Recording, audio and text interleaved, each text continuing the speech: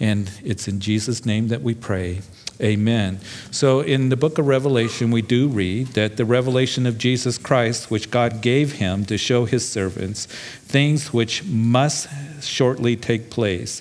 And he sent and he signified it by his angel to his servant John, who bore witness to the word of God and to the testimony of Jesus Christ, to all things that he saw.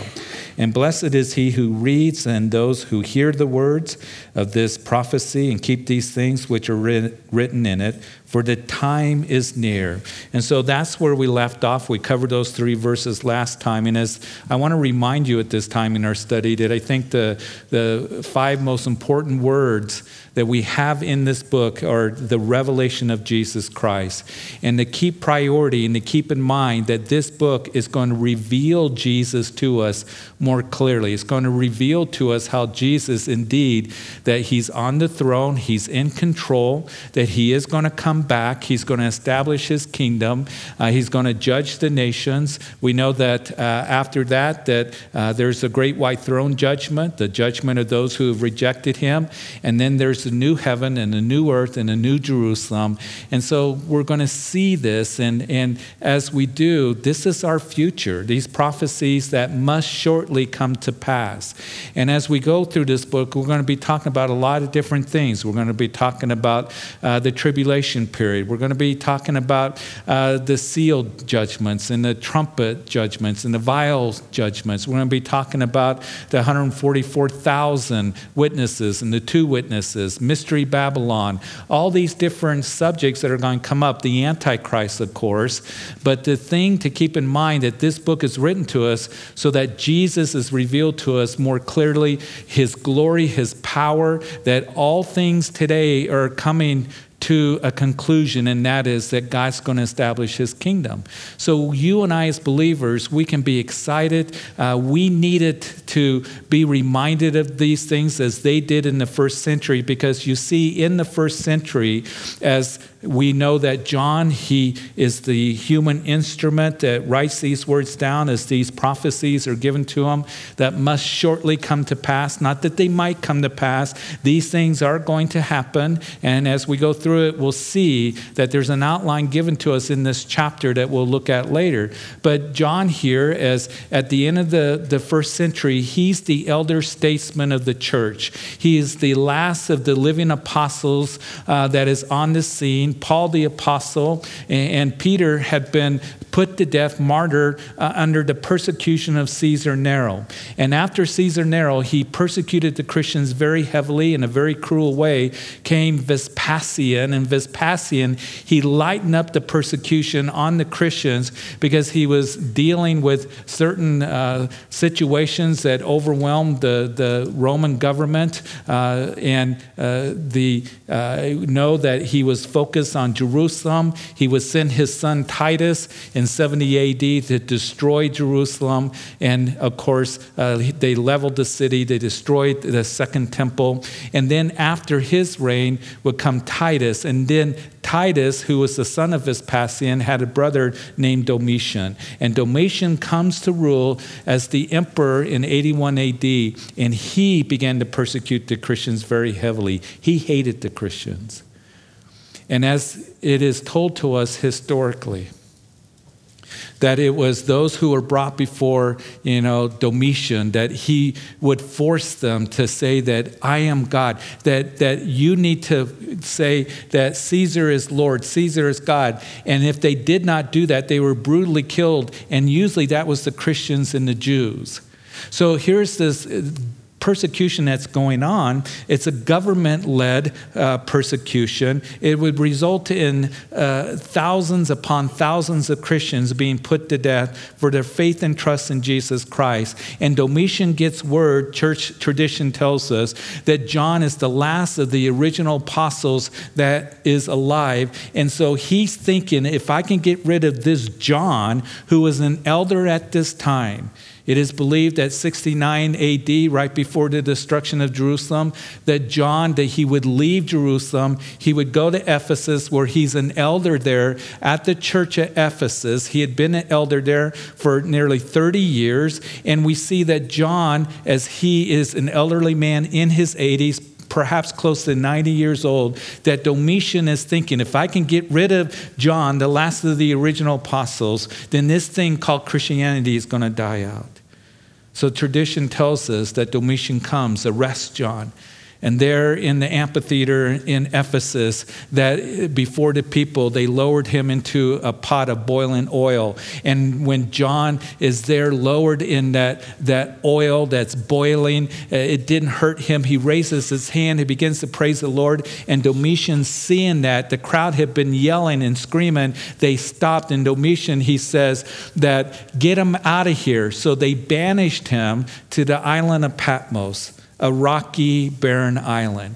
And see, understand this, that a new generation of Christians had come on the scene. The earliest of the Christians, the original apostles, they had seen the Lord work miracles. They had seen that it was the Lord, the tomb was empty. They saw the resurrected Lord. And here's a new generation of Christians that they had put their faith and trust in Jesus Christ. They were not eyewitnesses of the resurrected Lord. Paul, writing to the Corinthians, he would say that 500 people saw him at once. But they believed by faith. They believed the eyewitness accounts of those original apostles and the others that saw Jesus in the early church. We know that as they are passing off the scene, this new generation is hearing the eyewitness accounts of Jesus, the teachings of Jesus. They know that the miracles were true, and they had come to faith, and they had also come to know that Jesus Christ was going to come back. And you see, when John writes this apocalypse of Jesus Christ and brings it back to them. After that, Domitian dies and the persecution at that time is over, and John goes back to Ephesus. It is believed that they needed to know, that generation going through persecution, just as us in our generation, we need to know that the Lord is on the throne, that he's in control, that indeed he is going to come back. And as John is exiled to Patmos, that we know that he receives this revelation of Jesus Christ. And I hope that brings comfort to you and to me, because in your time where you feel like that you're isolated, that you're in a rocky, barren, difficult situation, it is important that you and I, that we see Jesus more clearly. That we need to know that he's on the throne, that he is coming back, and we will win. And this book, listen, was meant to be read and meant to be studied, not to be ignored. So there's a promise that we read there in verse 3 of a special blessing. There's a blessing when we read all the books of the Bible, but this is a unique special blessing to those who hear this book, those who read this book, and keep the things that are written. So let's continue to be blessed as we now pick it up at verse 4, that we read, John to the 7 churches which are in Asia. So after introducing the intention of the book, to reveal Jesus more clearly and fully, to show that he is truly the King of Kings and the Lord of Lords, that he's going to rule and reign, the apostle then addresses the 7 churches that were in proconsular Asia, or that is Asia Minor. It's today that area that is called Turkey. And as we are going to continue, we're going to see the 7 churches that are listed in chapter 1 here. And then when we go to chapters 2 and 3, that Jesus is going to turn to each one of those churches. These are 7 literal churches that existed in the first century in proconsular Asia. And as you map them out, it's kind of like a circle. They're located geographically in that area of Turkey that makes a circle. And Jesus is standing in the midst of these 7 churches. He will turn to each one of them and he will address them. He writes a letter to them. And as we look at these 7 churches, it's interesting because these are not the only churches that are in proconsular Asia. Of course, they're not the only churches that were established in the first century, but we know that Jesus chooses these 7 churches to write a letter to and to address. And we're going to see that number 7 oftentimes in the book of Revelation. 7 is the number that comes up quite a bit. 7 is the number of completion. We know that there's 7 churches. We're going to read about 7 lampstands, 7 stars, 7 seals, 7 horns, 7 eyes, 7 angels, 7 trumpets, 7 bowls, 7 thunders, and 7 heads, 7 crowns, 7 mountains, 7 kings. So that number we're going to see repeatedly. But I do want to point out that these churches in Proconsular Asia were probably established, many of them, when Paul, on his 3rd missionary journey, he, as you read in Acts chapter 19, had established himself as base of operation there in the city of Ephesus. And for 2 years, he's teaching at the school of Tyrannus. As the city revival has broken out, many are getting saved. So these young men are coming and they're hearing the scriptures. They're being taught the scriptures. Paul would say to the Ephesian elders that I have not shunned to declare to you the whole counsel of God's word. And then these young men would go out, it is believed, and they would plant churches there in Proconsular Asia. We also know what is interesting as these 7 churches are addressed by Jesus in the book of Revelation, that Paul in the New Testament, writing epistles, he would write to how many churches? To 7 of them. He would write to the churches of Galatia, the church at Thessalonica, those are the early epistles. Then the church at Rome that we're going through right now, that's 3. He would write to the church at Corinth. And then he would write the prison epistles of Ephesians, Colossians, and, come on folks, Philippians. So 7 churches in the epistles that are written to them. I find that to be quite interesting. But I do want to say this, that the church is important to Jesus.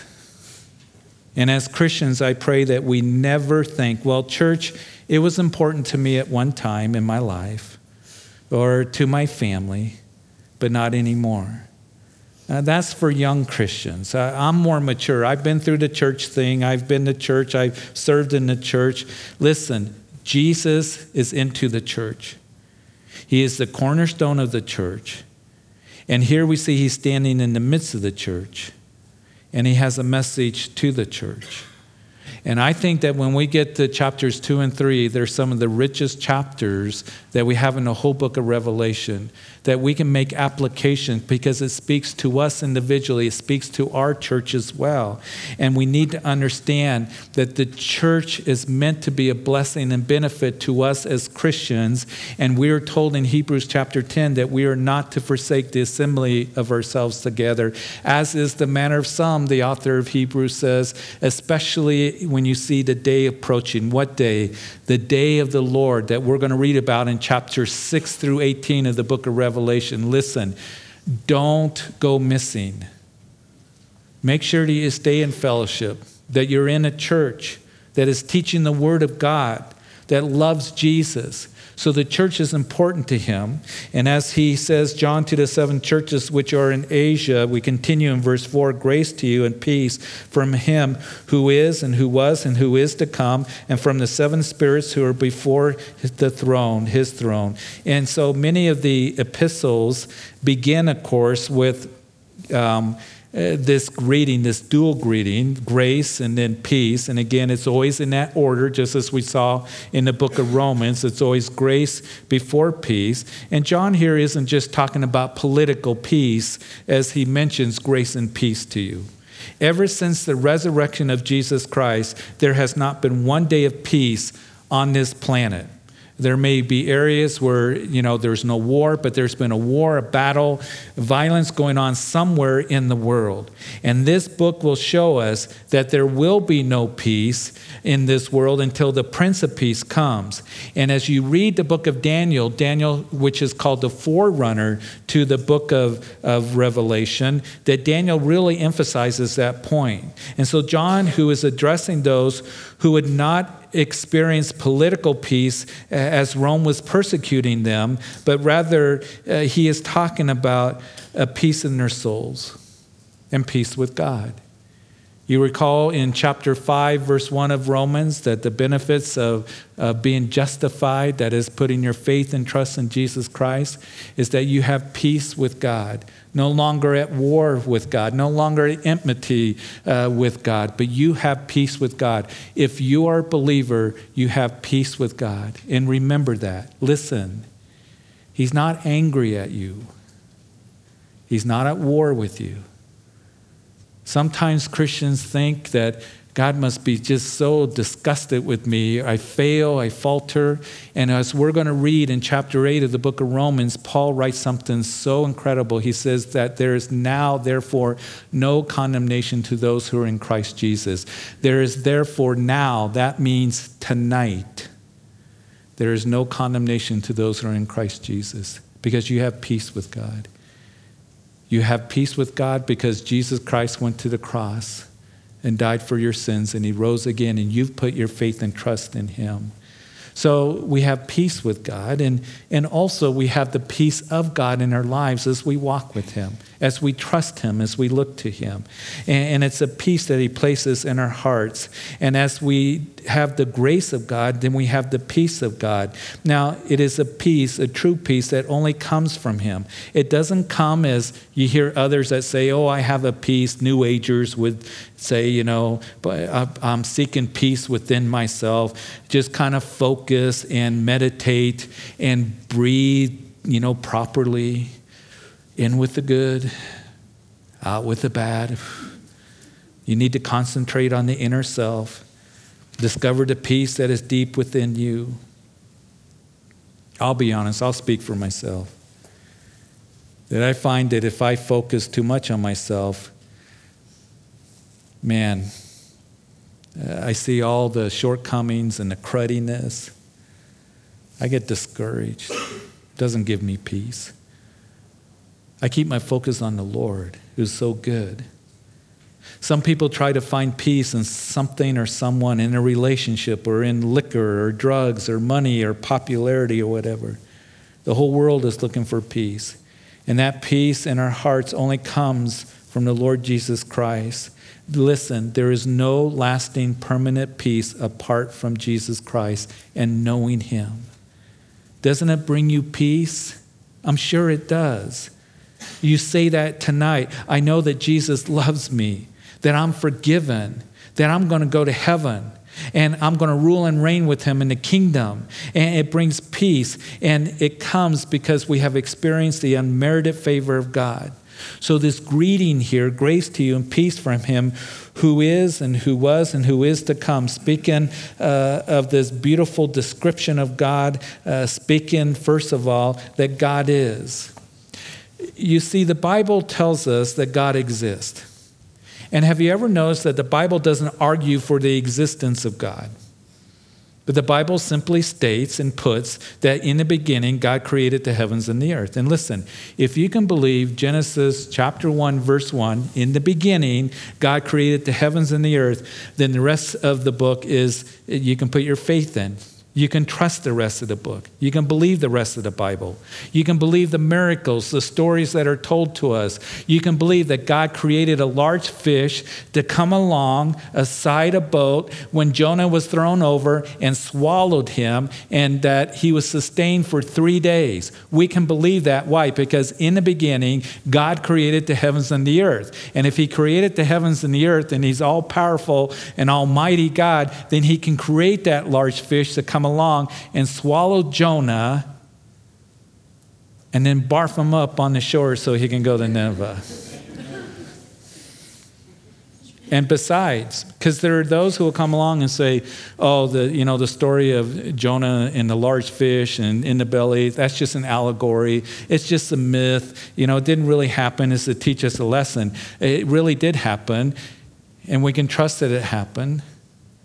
And we know that Jesus, he believed in Jonah, that he was in a large fish, the belly of a large fish for 3 days, because the religious leaders came and they asked him for a sign. He said, no sign's going to be given to you except for the sign of Jonah. And just as Jonah was 3 days and 3 nights in the belly of a large fish, when you read that story, there's Jonah, and he didn't want to go to Nineveh. He's stubborn. He gets on a boat, goes the opposite direction to Tarshish, and all of a sudden he's thrown overboard, and he's there in the belly, and the gastrointestinal juices are all around him, and he gets barfed up. He's probably bleached white. He has seaweed stuck around his, head, and he goes to Nineveh. He's saying judgment in 40 days. They probably thought he was a ghost, and so they repent. They said, we're going to end up like this guy if we don't repent.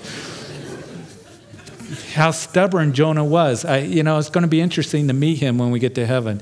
But listen, just as Jonah was 3 days and 3 nights in the belly of a large fish, so shall the Son of Man be 3 days and 3 nights in the heart of the earth. You want a sign?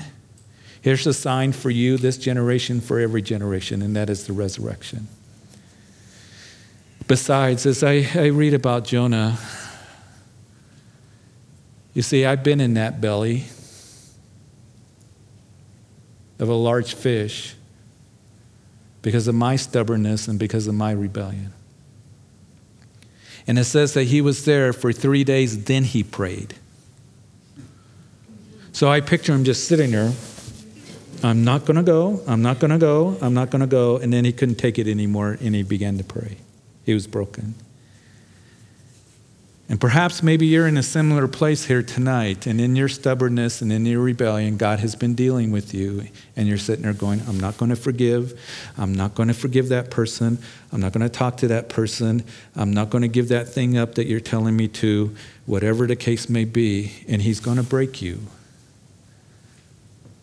But he's going to be there when you're ready to cry out to him. So we can believe the Bible because in the beginning, God created the heavens and the earth. It's the fool that says in his heart, there is no God, the psalmist writes. So God is, he exists. That ought to affect every detail of our lives. It should really impact the way that we think and what we do and the way that we live. God is, he is real. And he was. There never was a time he wasn't. He's always existed from all eternity past. Not everyone who claims to be a Christian believes that. You have the Mormons. The Mormons believe that God didn't exist from all eternity past. Matter of fact, the doctrine of the Mormon is that if you're a good Mormon, you get sealed in the temple with your wife, and you go to the third heaven, and there are 7 levels in the third heaven that you can progress, and you can become a god, and you can create a planet, you can create a little universe, and that you can populate that planet as you, God the Father, and God the Mother have spirit children, and they'll populate that planet. That is a doctrine of the Mormons. That's what they believe. They believe Jesus is not eternal, that he was the first of the spirit children that were born, and he's the brother of Lucifer. We know as we went through the book of Isaiah, you recall, it was very, very clear that the Lord says that I am God and there is no other, and I am from everlasting to everlasting.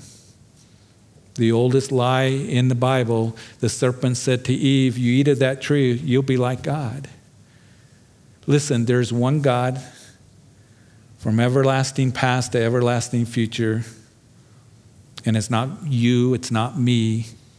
It is God Almighty, declared in the scriptures for you and for me. So we see that this description, God who is, and to him who was, and to him who is to come. And that, of course, speaks of Jesus. He's going to come back. And that's the climax of this book. But I want to say this, that he comes to you tonight, who perhaps are on that rocky, barren island, feeling dry, wondering if the Lord sees you. He does. He comes to you tonight, and you can call out to him. And as we continue in verse 4, and from the 7 spirits who are before his throne, we read. So now John bringing a greeting from God the Holy Spirit. And of course, there's only one Holy Spirit. And we can reference Isaiah chapter 11, verse 2. We're told that the Holy Spirit has 7 different attributes or aspects of the Holy Spirit. There's one Holy Spirit. There's not 7 Holy Spirits. One Holy Spirit. And with 7 different aspects defined for us in Isaiah chapter 11, verse 2, that the Spirit of the Lord shall rest upon him. That's number 1. The Spirit of wisdom, that's 2. And understanding, that's 3. The Spirit of counsel, that's 4. And might, that's 5. The Spirit of knowledge, that's 6. And the fear of the Lord, that's 7. So there are 7 different aspects that we see here of one Holy Spirit, the Holy Spirit having those characteristics, and he has them all in fullness and in perfection. Now, another point of reference may be in Zechariah chapter 4, when you read verses 2 through 10, but it talks about there that these are the 7 eyes that go throughout the whole earth, the 7 eyes of the Lord. We're going to read about in Revelation chapter 4 the 7 lamps before the throne. So we'll talk more about that. But keep in mind, because people will ask, is there 7 Holy Spirits? No, only one Holy Spirit with 7 different aspects of the Holy Spirit. So grace of God and the peace of God comes from the Father, the Holy Spirit, and then verse 5 from Jesus Christ. Notice that you have all 3 persons of the Trinity there in verses 4 through 5. And the next time that you see Jesus Christ together is in the doxology at the end of the book of Revelation in chapter 22, verse 21. And so from Jesus Christ, the faithful witness, the firstborn from the dead, and the ruler over the kings of the earth, a beautiful description of Jesus. First of all, he's the faithful witness. You remember that in that upper room, that Philip said, show us the Father that it may suffice us. And Jesus said, oh, Philip, you've been with me all this time. I think Jesus had a voice of just disappointment. Philip, you've been with me all this time. If you've seen me, you've seen the Father. And if you want to know the heart of the Father, the nature and the essence of the Father, then look to me. Look to me. He would say, Jesus, in John chapter 10, that the Father and I are one. In Colossians chapter 1 is told to us that Jesus is the image of the invisible God. That is the exact representation of God. And if you want to know God, then you need to look to the faithful witness, and that is Jesus Christ. He is the faithful witness. And that's why we study the life of Jesus. That's why it's very important that we know him. He is faithful, and he will be faithful to you and whatever it is that you're going through. His word will be faithful to you. He will be faithful not to leave you or forsake you. And he will be faithful to work in your life. And he will be faithful to hold you in his hand. He's the faithful witness. And I pray for you and for me tonight that we would be a faithful witness for him. So he's the faithful witness. He's the firstborn from the dead, the preeminent in creation. The firstborn, the priority from the dead, is speaking about that Jesus was the first to die and resurrect from the grave, never to die again. You see, in the Old Testament, you had Elijah and Elijah, that they resurrected certain individuals, but they would die again. Even Jesus resurrected Jairus' daughter there in Capernaum, and then also we read about Lazarus that came forth after being in the tomb for 4 days, but they would die again. Jesus is the first fruits of the resurrection, as we know from 1 Corinthians chapter 15. He is the first to rise from the grave, to conquer sin and death, to never die again. He's the firstborn of the dead, and then he's a ruler of the kings of the earth, we are told thirdly. And I just wonder how many kings and how many presidents and how many prime ministers know this. I pray and I hope that our president does. We need to pray for our leaders. And that our leaders need to understand, many of them don't, that they really are subject to him, that he's the one on the throne, that he's the one that sets those in authority over us. It seems like, no way, how can it be? There's nothing but confusion and chaos and division in this world. But he is in control, and everything is culminating to where he's going to come back and establish his kingdom. Remember the Christmas story and the story of Jesus' first coming, his first advent, that Luke chapter 2, that the decree went out from Caesar Augustus that all the world shall be registered for new taxes. And here is Caesar Augustus, the most powerful man on the face of the earth. He utters this decree, and all of a sudden the whole empire is in transition. People have to go back to their place of ancestry to register for the census and for new taxes. And this powerful, proud emperor thought that he was in control, but he wasn't. He was just a pawn in the hand of God that wanted to get Joseph and Mary to Bethlehem from Nazareth so that his son would be born in the place that he said that he would be born. He was the one that is in control, and he's in control today. And so in verse 5, we continue to read, to him who loves us, is what the present ongoing tense is, and washed us from our sins in his own blood. He loved us. We know from Romans chapter 5 that Christ died for us, that while we were yet sinners, Christ died for us. He didn't die for us when we were at our best, when we got our act together, when we decided to believe in him. He loved us while we were yet sinners. That amazes me. Matter of fact, the Bible tells us that he set his love on you before the world was even made. Isn't that amazing? And it says, to him who loved us, he loves us. If he loved us then, before the world was made, and he loved us before we came to him and put our faith and trust in him, know that he loves you now. And know that he loves you tonight. And these Christians needed to know that Jesus loves them. They had seen their fellow disciples being killed. These Christians had seen their loved ones be set on fire and fed to lions and beheaded. And they needed to know that your love remains, Lord, and always will.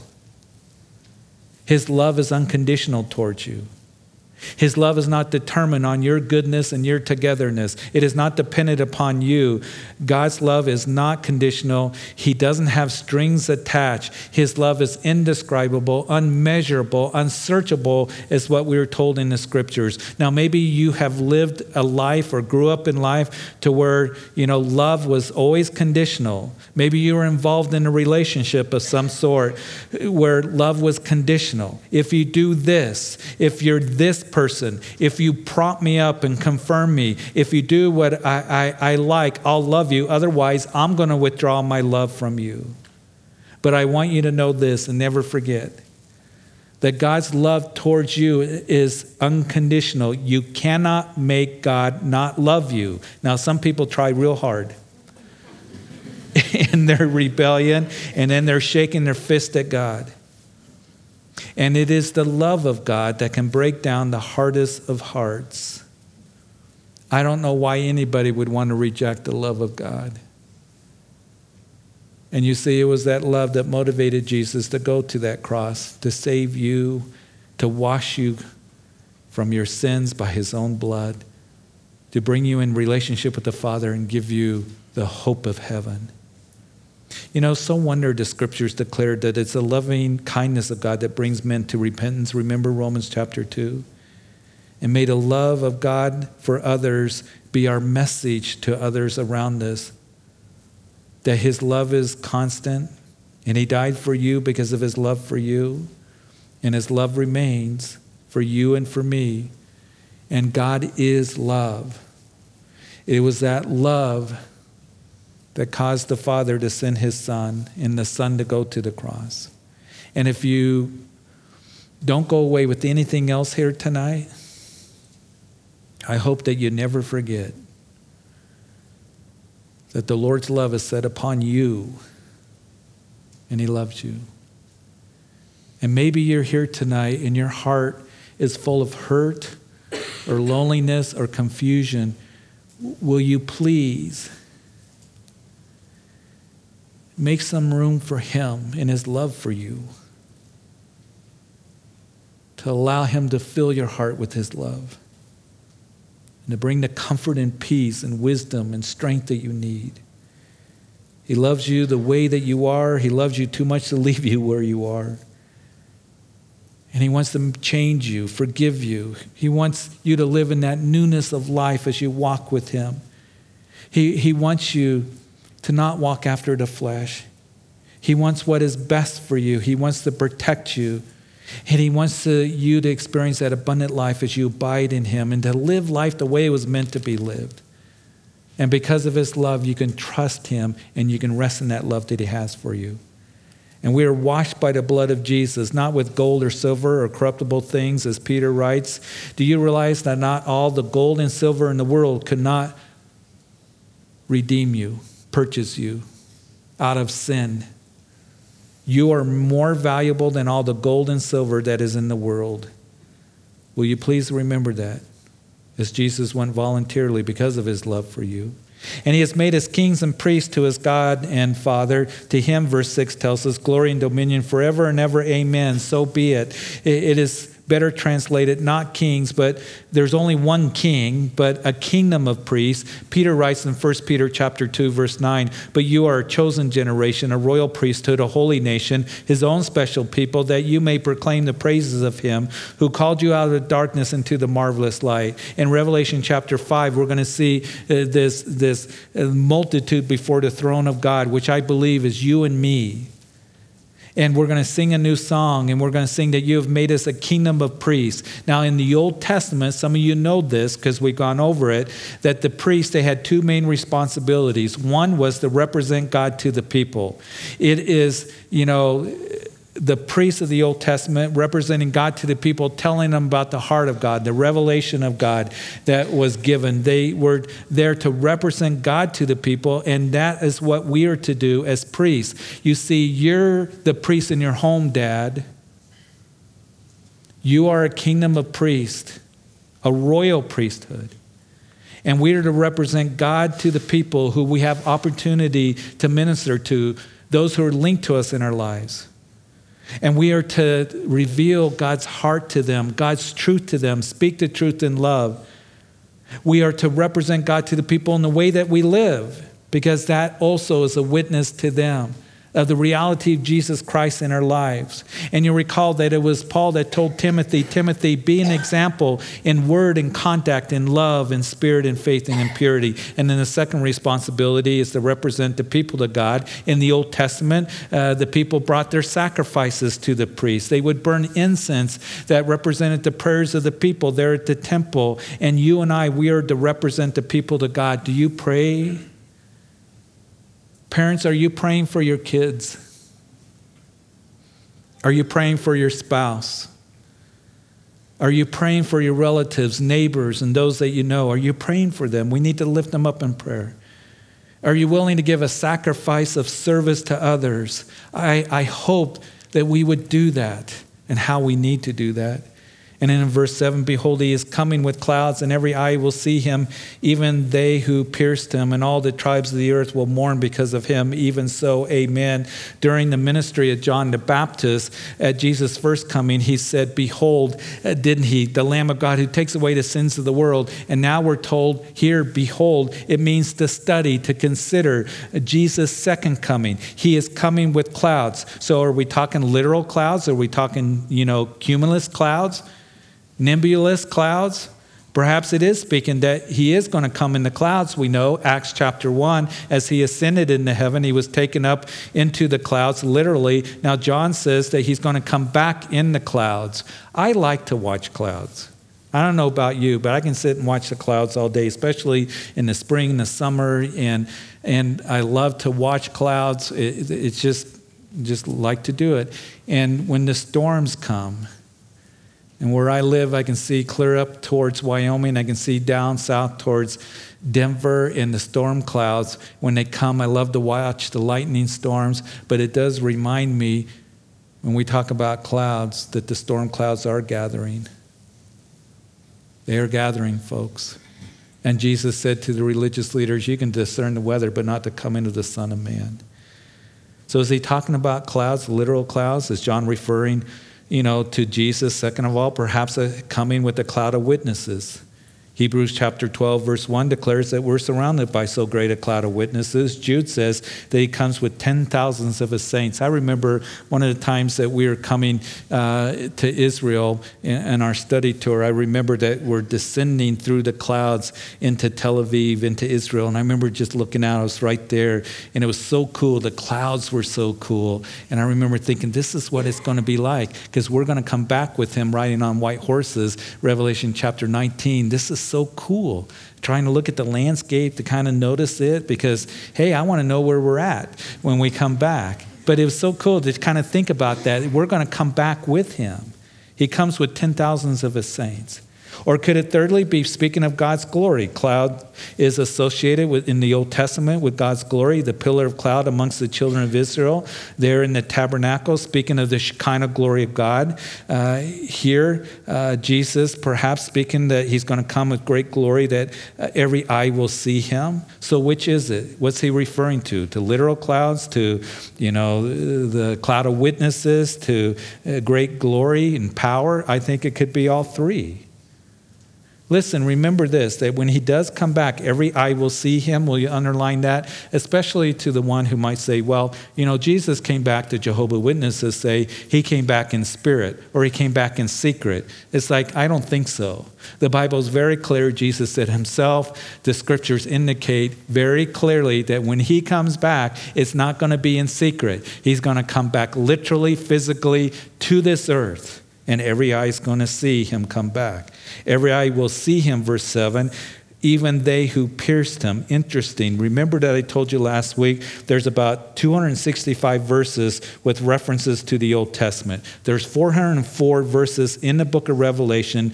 265 of those verses contain portions of 555 verses of the Old Testament. In other words, Revelation is filled with Old Testament examples. You have 27 from the book of Exodus, 22 from Jeremiah, 43 from the book of Psalms, 79 from Isaiah, 43 from Ezekiel, 53 from the book of Daniel, 15 from the book of Zechariah. And here is a reference to Zechariah chapter 12, where we read, "And I will pour out on the house of David and on the inhabitants of Jerusalem the spirit of grace and supplication. And then they will look on me," that is Jesus, "whom they have pierced. Yes, they will mourn for him as one mourns for his only son, and grieves for him as one grieves for a firstborn." A specific reference to the Jews at the end of the tribulation period when they realize that Jesus is their Mashiach. Jesus said, "You will not see me again until you say, 'Blessed is he who comes in the name of the Lord.'" But they will not be the only ones mourning.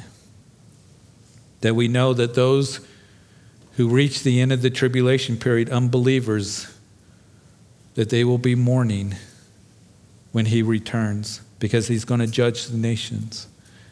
He's going to separate the sheep from the goats.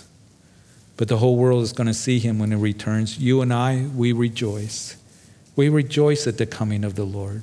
And then in verse 8, "And I am the Alpha, the Omega, the beginning and the end, says the Lord, who is and who was and who is to come, the Almighty." Alpha, of course, speaks of the first letter of the Greek alphabet. Omega is the last. The message of Jesus, his title given, he is before all things. He existed from all eternity past. He will remain beyond all things to all eternity future. He is the end. He is the Almighty. And that means everything between the beginning and everything between the end, like right now, tonight, you can trust him.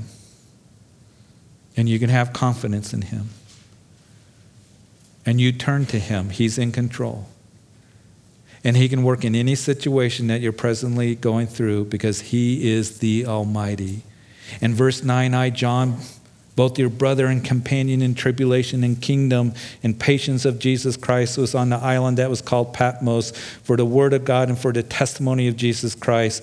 We've talked about how John ended up on that island of Patmos. Listen, it was a rocky, barren island, as I've said. It was not Hawaii. It was not Maui. It was not the Caribbeans. It was a barren place, about 25 miles off the coast of Turkey. It was in a chain, Patmos, of about 50 islands. This island of Patmos was about 10 miles long and 5 miles across. It was a prison island. It was a banished island. Eusebius, the early church leader, would write that if you went to that island, you did not come back. You did not return. Tradition says that John was there for 16 months till the death of Domitian, that he had to work.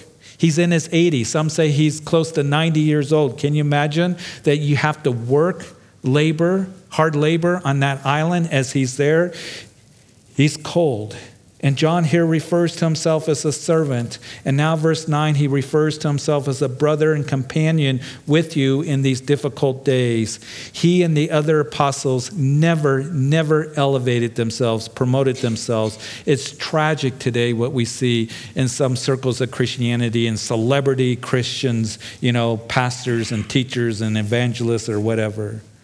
John was an amazing man of faith. He walked with the Lord. He's referred to as the disciple whom Jesus loved because he had close fellowship with Jesus. He was an eyewitness of the crucifixion and the resurrection of Jesus, the ascension of Jesus. He was a great theologian. He was a prophet. He's an elder statesman of the church, but he was also a man of humility. And he had a love for the people because he was known as the apostle of love, and he had a shepherd's heart. And now for the first time in over 60 years, he hears the voice of the Lord. He hears the voice of the Lord. Remember at Christmas, the message that was given to Joseph that your wife Mary, that she's going to conceive and bear a son. That which is conceived in her is of the Holy Spirit, and you shall call his name Jesus, that it might be fulfilled of the prophet that is Isaiah. Emmanuel, God with us. For 400 years, from the Old Testament Malachi to the New Testament, 400 years of silence. They had not received a revelation from God. There was no prophet in the land. For 400 years, they were under the bondage of the Medo-Persian Empire, then the Grecian Empire, and then the Roman Empire. And God had not been heard in those silent years. And they were in a barren, difficult place. And all of a sudden, the promise comes that Mary is carrying the one that was spoken of Isaiah, Emmanuel, God with us. And maybe tonight, just maybe tonight, that you feel isolated. And maybe that the Lord's been silent to you, that he desires to speak to you. He desires to speak to your heart through the word in a still small voice, to tell you this: Emmanuel, God is with you. He is with you. And John here says, on this rocky, barren island, I'm your brother and companion. We're in this thing together. We're in this thing together, church. Listen, we need each other, especially in the way that this world is going. And I will say this, as he says that he was put on the island for the word of God and the testimony of Jesus Christ, which means that John's testimony for Jesus and about Jesus, and because you are a man or a woman of the word of God and have a testimony of Jesus Christ, you know where you're going to find yourself. You're going to find yourself on Patmos. You will find yourself at some time in your life on Patmos. For the word of God and the testimony of Jesus Christ. You see, those two things not only put John on that island, put him where he was, but it declared who he was. It put him on that island because of who he was. And you will find yourself on that island because of who you are, a man or woman that testifies of Jesus Christ and the word of God. People seeing that you're a man or woman of truth and of love and of Jesus Christ, believing in him. And you will be on that island. Jesus said that the world's going to hate you because it first hated me. And you will feel isolated at that time. Maybe isolated from your family. Maybe isolated from your spouse. Maybe isolated from coworkers, from old friends. You will feel isolated when we live for Christ. But I want to encourage you tonight, if you're feeling that, there can be in those times this sanctified loneliness because the Lord is with you. And we know that it was in those times that John here, Ezekiel, Daniel, when Paul was there in the wilderness, for 2 years, that they would hear from the Lord clearly, and they would write some of the most remarkable things that we have in the Bible because they were tuned into the Lord. And I pray if you feel that even here tonight, isolated on whatever island you may be because of the Word of God and the testimony of Jesus Christ that you have, good news. The Lord wants to speak to you in a powerful, powerful way. And He wants to draw you to Himself. It's not a time to draw away from the Lord. It's a time to draw close to the Lord, that you will see Him more clearly and hear His voice and be comforted. I think as Christians, we need to come to that place and understand this, that the world isn't going to applaud us because we're Christians. The world's going to come against us. And in those isolated times, know this, that we're here for each other. We need each other. Amen? And that the Lord, most of all, that He is with you and desires to speak to you. So, Father, we thank you. We thank you for these few verses, just loaded so much here to encourage us. And Lord, I do pray that, and Lord, going through this book, again, the primary purpose, the priority is Jesus is revealed to us more clearly. His power, His glory, His majesty. He's on the throne. He's coming back. All things in this world is culminating to an end, to where the kingdom of God is going to be established forever. So, Lord, may it bring us great comfort. And I pray here tonight, I first of all want to pray because I know not only the sanctuary full, but the coffee shop's full. I know that people are listening on a live stream. If there's anyone here, you've never given your life to Jesus Christ, that the invitation is given for you to come. He is the Lord of Lords and the King of all kings, that He went to the cross to die for you. And you can be washed your sins by the blood of Jesus by coming in faith and have peace with God. Because the Bible says very clearly that our sins have separated us from God, that we're spiritually dead, that the wages of sin is death, Romans chapter 6. But the free gift of salvation is given to us through Jesus Christ and faith in Him. And He went to the cross because He loves you. He loves you. And He wants you to come and call out to Him and ask for forgiveness, to recognize that the greatest need that you have is to be forgiven of sin and to submit to Jesus Christ as your Lord and Savior. Will you do that tonight? He wants to make you alive, spiritually alive, forgive you, bring you in the right relationship with the Father. For you to experience the abundant life as you walk in the newness of life and have a new beginning. You're not going to find it living for yourself or living for the world. No one else died for you. No one else died for you. No one else rose from the grave conquering sin and death. Jesus did. He proved that He's the Son of God. And He says the invitation to come, believe in me, and call on the name of the Lord. You can do that right now. Today is the day of salvation. It's the most important decision that you will ever make in your life. It has eternal consequences. You can't earn your salvation. You can't merit it. You can't work for it. It is coming by faith alone, surrendering your life to Him. Will you do that right now? You can do that right where you are. You can pray, Jesus, I come to you, and I ask that you forgive me of my sins. I confess that I am a sinner. Forgive me. I believe you died on that cross for me to wash my sins away. You rose again. You're speaking to my heart. Sit upon the throne of my life as my personal Lord and Savior. And I thank you for hearing my prayer. And I thank you for this new beginning. And I thank you for your love for me. And I want to walk in the newness of life. I want to know you and enjoy you, to walk in your ways.